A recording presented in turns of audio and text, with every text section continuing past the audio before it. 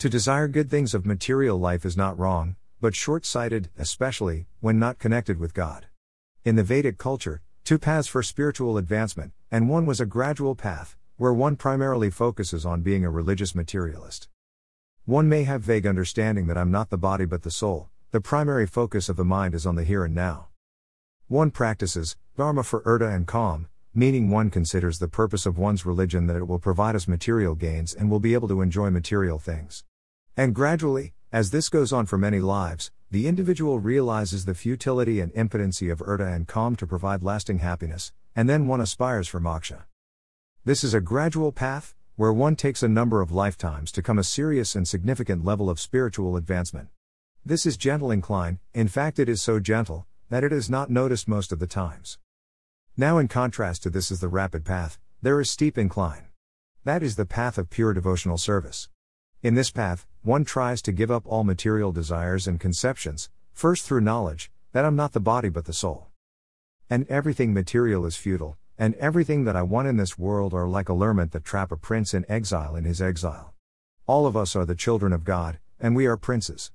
We are the children of a zillionaire God. And when we return to God, we are like those exiled prince returning back to his father. That's the ultimate happiness for us.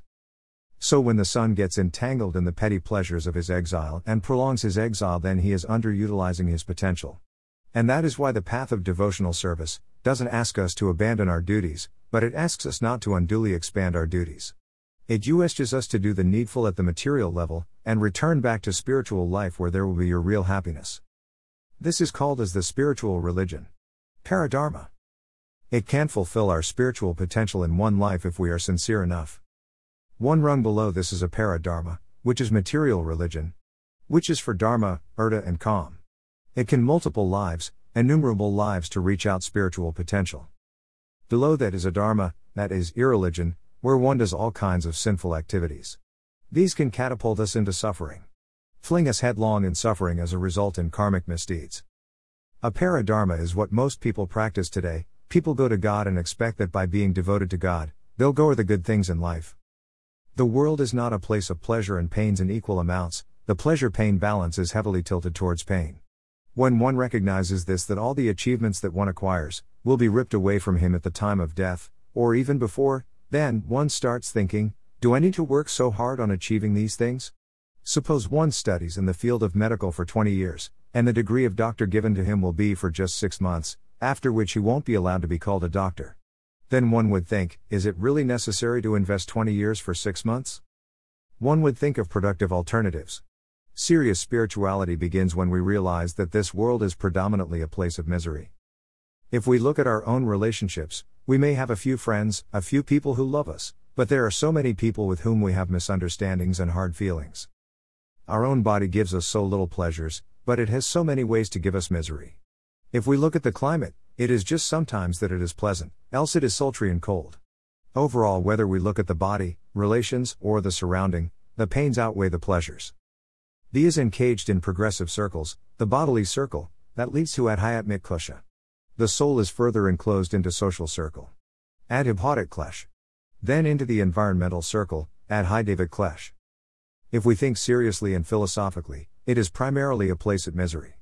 And trying to make this world a place of happiness is like trying to stay dry in the ocean while swimming.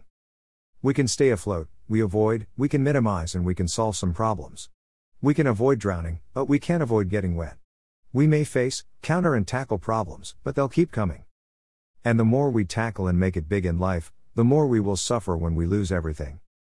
We may have the idea that if I achieve a lot in life and look back at it, I'll be satisfied I achieved something.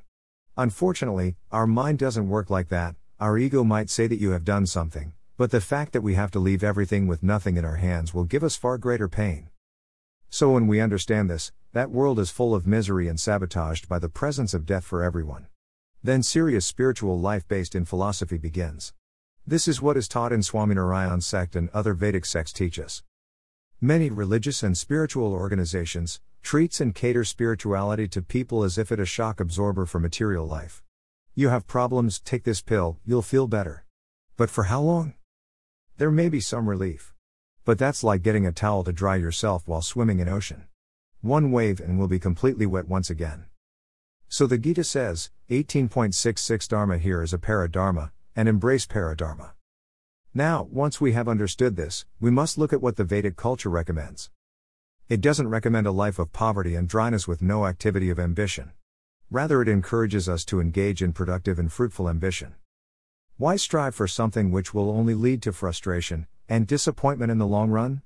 Why not strive for something which has a lasting gain, when we can do that?